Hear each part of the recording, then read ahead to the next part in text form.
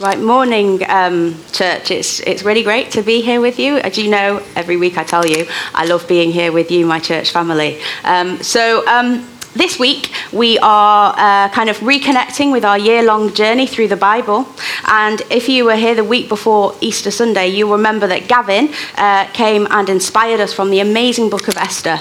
And so if you know your order of books in the Old Testament, then you will know, you'll be expecting that we are coming to the book of Job today, which is like one of the first books of wisdom or experience. Before that, we've had books of history. You might be thinking, oh, great, Job. That is not a happy book. And I will reference suffering when I talk, but actually that is not the main thing that I'm going to be talking about today. I prayed and God showed me clearly what he wanted me to bring to you. What I'm going to do now is we're just going to pray together. And when I've done that, we're going to watch briefly a little video. It is not the Bible Project video. It is actually a clip from The Truman Show. And I'll explain to you why. So, Lord, I just thank you that you're so clearly here. It's just amazing how you turn up every time when your people gather together. I thank you that you have spoken already about how much you love us and how much you just want to fill us, Lord. And I'm so excited for you to just move even more through this word. I thank you that lives will be changed, that people will understand themselves and understand you so much more clearly from this. And, Lord, we just give this to you as continued worship. Amen. So the Truman Show clip that you're about to watch, if you've never seen The Truman Show, it's a show where basically it follows one man, like the book of Job, but this guy is called Truman. What he doesn't know is that his whole world is fake, and he lives in a giant TV studio, and from the moment of birth, literally, he has been watched by cameras, which I'm really private, that's my worst nightmare, but he doesn't know it, okay? And basically, in the film, things start to go wrong, and he starts to realise something is a bit weird here, and he just can't leave wherever he lives. The bit we pick it up at is just as he's about to, it looks weird, walk out of the sky, which is basically the horizon, which is the back wall of the studio. And the director of the show starts to talk to him. And the director of the show says lots of things that sound really good, they sound really credible, they even sound caring, but actually, he is the counterfeit voice. As you hear the director speaking, you will notice that he's obviously got a bit of a God complex, all right? And we're going to think about that idea of what is truth in our lives a bit more later, but first, let's watch this. So, like I said, that voice there, the director's voice, some of the things he says sound really good. The imagery with the voice through the sun and the clouds, it's kind of classic depictions of God, yeah? But for anyone who knows God, that is so clearly not God, because for a start, he limits Truman, he disempowers him, and he also uses fear to try and control him. And a line to justify Truman's existence is, loads of people watch you and they love it, they're entertained by you. Now, some people have that idea, don't they, about God. They think, is God really a good God, or is he just a bit bored and slightly sadistic and he likes to just cause us pain when things in heaven aren't, exciting enough? And actually, some of those questions are definitely raised in the book of Job. And some of these questions, I would say, are really elemental. They're like fundamental questions about humanity and human existence. And it's really clever the way that this one book of the Bible actually explores that through the life of one man. So when I look at the book of Job, I've worked as an English teacher for loads of years, quite a lot of you know that. I am struck by it because it's a poem and it's dramatic. And it's beautiful in the fact that it's dramatic because it has this cast of central characters and they all get to speak. And we'll talk a little bit more about some of them in a minute, but what's amazing is that God is one of the people who actually speaks directly to us through this text. And that is really important because the big questions that come up in this book are things like, why suffering? Yeah? And where is God in my suffering? And if you take a step back and think about it, those are fundamentally questions about identity, our identity. Why am I suffering? Why me? What did I do? And God's nature. Is he actually good? And so I think given that there is those questions, it's really amazing that God speaks, like I said, but it's really fascinating as well that he doesn't speak in a significant chunk until the very end of the book. And through this book, and a little bit, as I hope you picked up through the film extract, God is really offering us a bigger picture, reminding us that we each have our own lives, but there's always a bigger picture going on. So before we go into that any further, let me just give you a quick overview of what actually happens in this book, because some of you may be familiar with it and some of you may not. So Job is a really, crazy wealthy man, okay? Amazingly wealthy. He is really respected, and he's respected because he's a good man. He's influential, he's upright, he's faithful, and his way of life is moral. So it's easy for us to even start thinking straight away, oh, okay, well, he must have had a happy ever after. Well, actually, no. Within the first 2 chapters of this book, and there are 40 chapters, so this is kind of really quick and brutal, all right? He is hit. He loses his wealth, he loses his children, and he loses his health in 2 chapters. Yeah? And then there's 38 more chapters to go of the book. In fact, there's more than that. And so that is just amazing. If you just even take a step back and think about that, that is devastating. One of those is devastating. All 3 of them in quick succession. Job actually then gets deserted by most of the people who are supposed to be his friends. They turn out to be fair weather friends. While he's got his position, while he's got his wealth, they're interested. When he loses that, not so bothered. However, he does have 3 true friends. If you are familiar with the book of Job, then you're probably used to dismissing them a little bit because you know the end of the story and thinking, well, they weren't good friends. Don't need friends like that. Actually, don't be so quick to judge. So, if we look at chapter 2, verses 11 to 13, it says, when Job's 3 friends, Eliphaz the Temanite, Bildad the Shuhite, and Zophar the Naamathite, heard about all the troubles that had come upon him, they set out from their homes and met together by agreement to go and sympathize with him and comfort him. And when they saw him from a distance, they could hardly recognize him. They began to weep aloud, and they tore their robes and sprinkled dust on their heads. Then they sat on the ground with him for 7 days and 7 nights. No one said a word to him because they saw how great his suffering was. So while the friends definitely do get it a bit wrong later, they start off from a really good place. Those are great friends, actually, aren't they? Everyone else has deserted Job, but these 3 come together, talk about it, and say, you know what, we need to go and show some solidarity. And when they get there, they realize, I have no words that can make this better. And they just sit with him. They sit with him in his pain, and they're just there. And there's something beautiful and powerful about that. And actually, where it all does start to go a little bit wrong for them is where they actually start to engage in a philosophical debate about why Job is suffering. Yeah. They try to apply their human logic, their human understanding, to what is fundamentally a much bigger metaphysical issue. Yeah? And as I said, it's amazing because there's another voice. So before God comes in chapter 38, we have a new voice called Elihu. And he's described as waiting to speak because basically he's younger. So he lets the older guys speak out of respect. And then when he's kind of like, okay, we've not got anywhere, he just can't hold it in any longer. And what's interesting about Elihu is that he actually does represent a new generation. He represents someone who has more of a revelation of the nature of God than the other 3. And so he does talk about some things which, if you read his bits of the chapter carefully, you will recognize parts of them in what we know from the gospel through Jesus. The 3 other friends, though, in short, they represent experience, tradition, assumption, and none of those things can satisfy. None of them can explain when life goes wrong. Yeah? They just don't do it. And Job asks questions in the course of the debate with these friends, fundamental questions about truth. Yeah? I'm not going to go into all of them in detail, but if you're taking notes and you want to read through Job again, you might want to look for them, okay? So fundamental concern with truth in this book, the truth of identity, truth of God's nature, true purity and righteousness, true wisdom, and true relationship, okay? We're actually only going to focus on 2 of those questions. And the reason that none of the friends can come up with a satisfactory reason and explanation for Job's suffering is that there's no New Testament yet. Jesus hasn't been.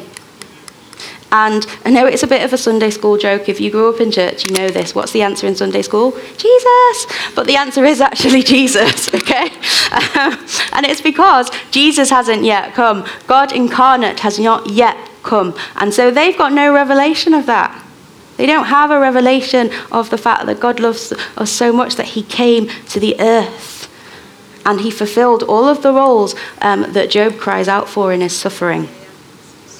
But time does not allow for me to go into all of those questions, like I said. But you can read the book at your own leisure. The two big questions are, who am I really and what am I worth? And also, what is God's true nature?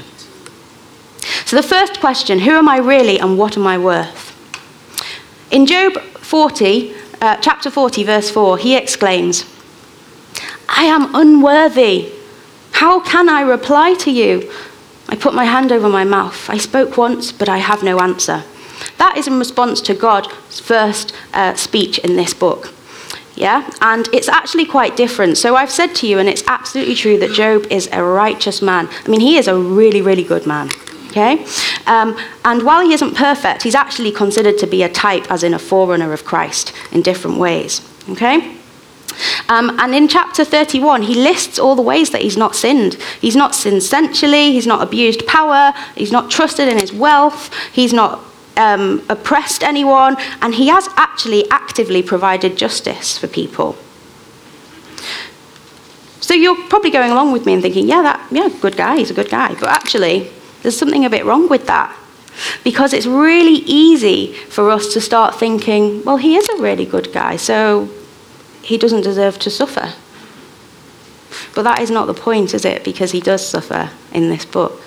And actually, again, if you take a step back and think about it, that line of thinking leads you to only one conclusion. And that conclusion is that Job's identity and value in the world, and actually to God, rest only in what he does and what he has. And that is the fundamental thinking behind the three friends and what they say. And again, that line of thinking is prevalent in our society, so it doesn't necessarily even sound that wrong. But if we think about it, we've heard that line of thinking before, as I said, from the three friends. And they say that you must have done something wrong to be suffering. You must have done something wrong to now not have material wealth. But they are looking only at a level of circumstances and an earthly level. The other place that we hear that line of thought in this book is in chapter 1 and 2, and it's actually the voice of Satan, the adversary. He is the counterfeit voice, and he is the voice, like the director in the extract from The Truman Show, seems to be saying things that sound good. They may even sound like they care about you, but they don't. In fact, the only place that they're coming from is a place of willful destruction and hatred. Satan is described as the father of lies, and we need to remember that. And the father of lies loves to reduce everything down to a transaction, to business, not relationship. And so if you've got this image that, well, if I'm good enough, if I kind of have enough, then maybe I'll make it over the line and God will accept me, you're buying into Satan's lie. That is not God's truth.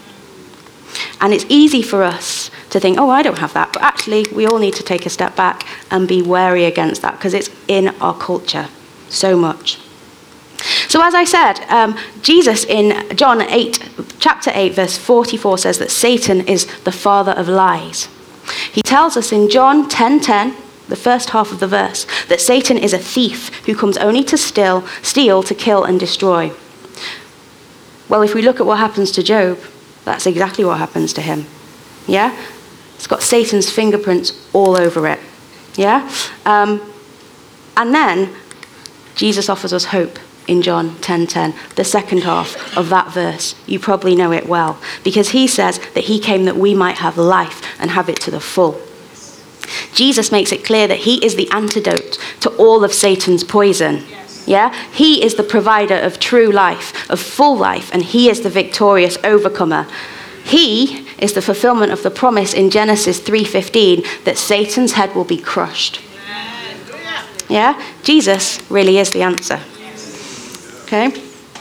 And so if that perspective that what we do and what we have is wrong, well, we need to find a new measure, don't we? And a new source of identity. So in Job chapter 1, verse 8, and also chapter 2, verse 3, God is the one who actually draws Job to Satan's attention. She's, again, when you think about it humanly, you're a bit like, God, what are you doing? I'm a good guy. Why? Okay? But God knows what he's doing. So he describes Job. He says to Satan, have you considered my servant Job? There is no one on the earth like him. He is blameless and upright, a man who fears God and shuns evil. And then in chapter 2 of verse 3, he adds on, and he still maintains his integrity, though you incited me against him to ruin him without any reason. Okay, so that is, in the first 2 chapters, Satan and God have 2 little conversations where Satan basically says, God, the only reason that Job is faithful is because you've given him loads of stuff. He doesn't actually care about you. If you let me take away his status, his wealth, take away his kids and stuff, his family, he's going to curse you. Job doesn't. And then he comes back, says, let me have another swipe. Yeah? Well, after God again has said, look, my guy Job, still worshipping me. And he says, so then Satan says, no, but you have protected his health. And God says, okay, you can touch his health, but you cannot take his life. So even though Job is oppressed, there are even safety limits, okay? But even then, Job refuses to curse God, okay? And that is amazing, and that is what God sees. It is Job's integrity, his wholeness of heart, his wholeness of character. Job trusted God. And God's description was, because in all of this hardship, he doesn't sin by charging me, God, with wrongdoing, yeah? And so it is that attitude of heart that expresses trust in God, that is always pointed towards God. It's a posture of worship, if you think about it, yeah? A life of worship, that is what has actually made God so proud of Job, yeah? And that is where God starts to sees his value. And I think that's amazing, just to say, because Daniel brought that word about the power of thanksgiving and breakthrough, and it's all tied up, yeah, in the worship. That idea that in praise, in thanksgiving, in the posture of worship, that is where our breakthrough is, because that is where God is. Yes. Yeah? And even though Job goes through loads of questions, and he asks loads of valid questions like I alluded to before, God still at the end of the book says that Job has spoken truth about him. So I just wanted to throw in there for people, because in so many of us, there are going to be people who are having a hard time right now. Yeah? God can totally handle your questions. He doesn't see that as you being faithless. Okay? Ask your questions to your loving Father. He can take it. But keep your heart soft towards him. Yeah? So, what does God say about Job? Well, I've just described a bit more, but in essence, he says that Job is his heart sure, as in his heart is dependent. It's never going to let me down. Worshipping servant, all right? And it's turned towards him. And I just want to point out again that idea that it is God who actually highlights Job to Satan. So God is the one who implicitly invites Satan to battle. And the battleground is Job. And that shows you how priceless Job is to God again. And also that God kind of, if you like, takes a risk on Job. Yeah? God has more faith in Job, perhaps, than Job has in himself. Yeah? In his many questions, Job cries out for a mediator, a heavenly witness to his innocence, and a redeemer. Who fulfills all those roles? Well, even though it is before the incarnation, God fulfills all of those roles. He over-abundantly restores Job's life at the end, which is a foreshadowing of Jesus' restoration of superabundant life that he gives to each of us through the cross. And no one other than God can do that. How priceless is Job? The question is, how priceless are you? Yeah? You are so priceless that he gave his one and only son. We know that Sunday school verse, John 3:16, that whoever believes in him will not perish, but have everlasting life. I'm going to have to speed up a bit, but The second question is also really important, which is, what is God's true nature? So I've talked about the dialogue between Satan and God in the first 2 chapters.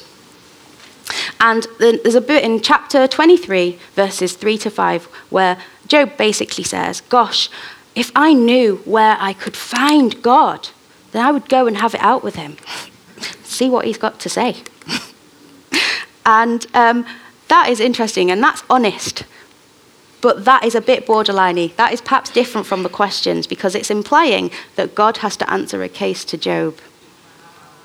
God doesn't have to answer a case to any of us. Yeah? And it's really striking that God, when he does turn up, he speaks to Job out of the storm. Yeah? That's chapter 38, verses 1 and 42. Sorry, I've got the wrong reference there. It's 38, verse 1, and I've got the wrong reference for the second one, but it's in a few chapters later. When God turns up, he speaks through the storm, and what he makes really clear is that he's actually been watching Job really carefully. He's been really close, and he's been present. And that's amazing, because think of the image of a storm. There are a few crazy people who like to go outside and dance in storms. I love dancing, but I don't do that in thunderstorms. Most people like to be inside, in the dry, not with the thunder, not with the lightning, okay? Storms generally are vicious, they're dangerous, they cause havoc. Job is in the middle of a storm, we can agree that, right?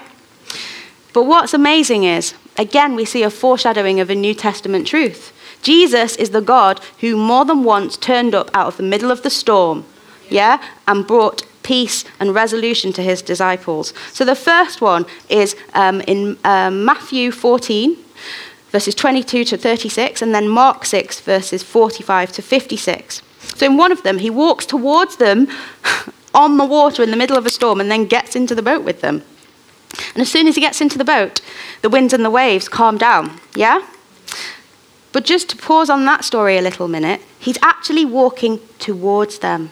It's not just having a little like meander, you know, like, oh, I'm just having a stroll on the sea. It's nice. No, he's walking towards them. He has purpose. He knows where they are in the middle of the storm. That is true for you in your storm. Jesus knows where you are, and he's actually on a beeline for you.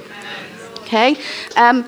The other one is where Jesus' disciples are in a boat, and there's a crazy storm going on. And it must have been a crazy storm because they're professional fishermen, and they're scared. Yeah? And Jesus is in the boat, sleeping. Yeah? And they wake him up, you know. And again, it's easy for us with the New Testament to be like, oh, faithless disciples. Actually, I think I might have been waking Jesus up too. Yeah? It says, if you read that text carefully, it does say it's a really bad storm, and kind of, it's fair enough that they were scared. Yeah, to a degree, in the human. Jesus, though, wakes up. And again, he stills the storm. Yeah? Both of these episodes show that Jesus is fully present and he is fully in control. Okay? Whatever your circumstances suggest, he is with you and he has it in hand. Okay?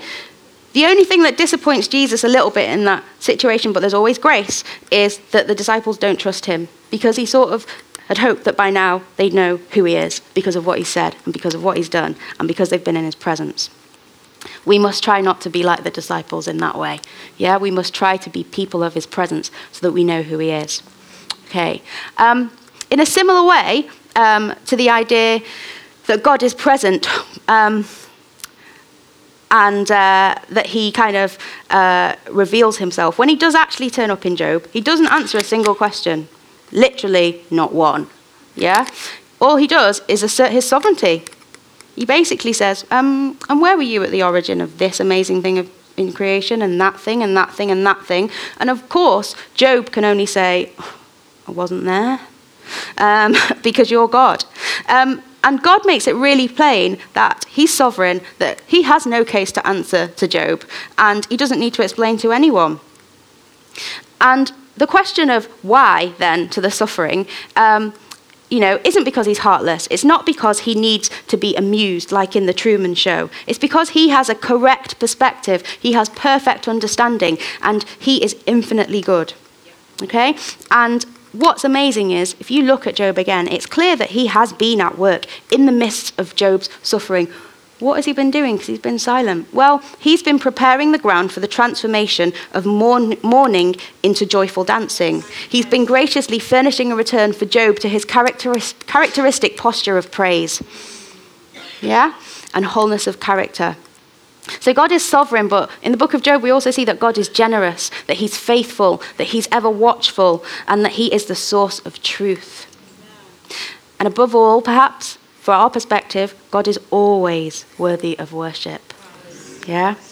Because of who he is, not what he gives us. Yeah? He's always present because in Jesus, the kingdom of heaven has already come near. That's Matthew 4:17. Final thoughts then. Relationship is key to revelation. So although the book of Job offers no direct answers to the question of suffering, we can learn a lot from it. And hopefully you've begun to glean that already. I think the first thing must be addressing this question of our identity and value. And it's that they are not found in material wealth or accomplishments or a trouble-free life. Jesus promised none of that. What does God say about you? That is where your identity is found. That is where it needs to be founded. It is the voice of truth. God says that you are his beloved child. And that's amazing because actually in context of the book of Job, he praises Job, but the best that in that time, the best he can describe Job as is his servant. You are his beloved child. Yeah, he has actively sought you out and he has adopted you into his family. You have all the rights that go with that.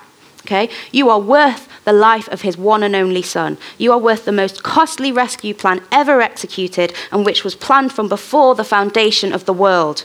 God says that you are righteous in Christ and in fact that you are his righteousness. He says that you are his ambassador, that you are seated in heavenly places, that you can change the world bringing his kingdom. He says that he has full life for you and that you can live in wholeness. He says that you can be truly and fully known, faults and all, and still be loved and deeply desired. And as for that liar, the adversary, Satan, God says that you can resist him and he will flee from you because he only looks like a roaring lion. Jesus is the real lion, the Lion of Judah. And he's also perfect love, by the way, which casts out fear. I really felt when I was preparing that some people in here are struggling with fear. Remember that. You are in relationship with the Lion of Judah who is perfect love, and perfect love casts out fear. Fear has no place in your life. And to be honest, that massive list I just read out is the tip of an iceberg. It's all in the Bible. Yeah, all of it. So get into it, read it more, be thirsty for it, and hide it in your heart like David says in Psalm 119. And then secondly, just in terms of God, well, who is God? Well, God is good. He's sovereign. He's always present and engaged in our lives. And no matter what may be going on in our immediate situation or in the bigger picture, our God is a good. Yeah, our God is Jesus Christ, the servant king and commander of the Lord's army, in whose mouth is truth and whose words the very winds and waves obey. Jesus is your king, your brother, your Lord, your lover, your support, your strength, your redeemer, your mediator, your truth. Jesus is the Lord your God who pursues you because he desires relationship to be known by you. It's what he's always wanted. And as we've seen over the past few weeks, from the garden in Eden to the tabernacle to the temple, God always wants to be with us. And then we see it above all in the God-man Jesus, God who came to earth and made his dwelling among us. So both God and man desire to be known. And so just finally, Job says at the end of the chapter, my ears had heard of you, but now my eyes have seen you, which is 42 verse 5. Well, how do we do that? Well, God wants us to be people of his presence. He wants our hearts always turned towards him in worship. He wants us to be people of his word, people who are in love with him and who seek his face, his eyes and voice, and who know him. In that place of presence, revelation comes as a byproduct of worship and communion. Revelation of who he is, and then revelation of who he made you to be. In this way, you will guard your heart in the course of your life, which is important because everything else flows from there. So guard your hearts by fixing your eyes on Jesus. Okay, I would really like to pray over everyone now. So if we could stand up, I'll pray over you just as we finish.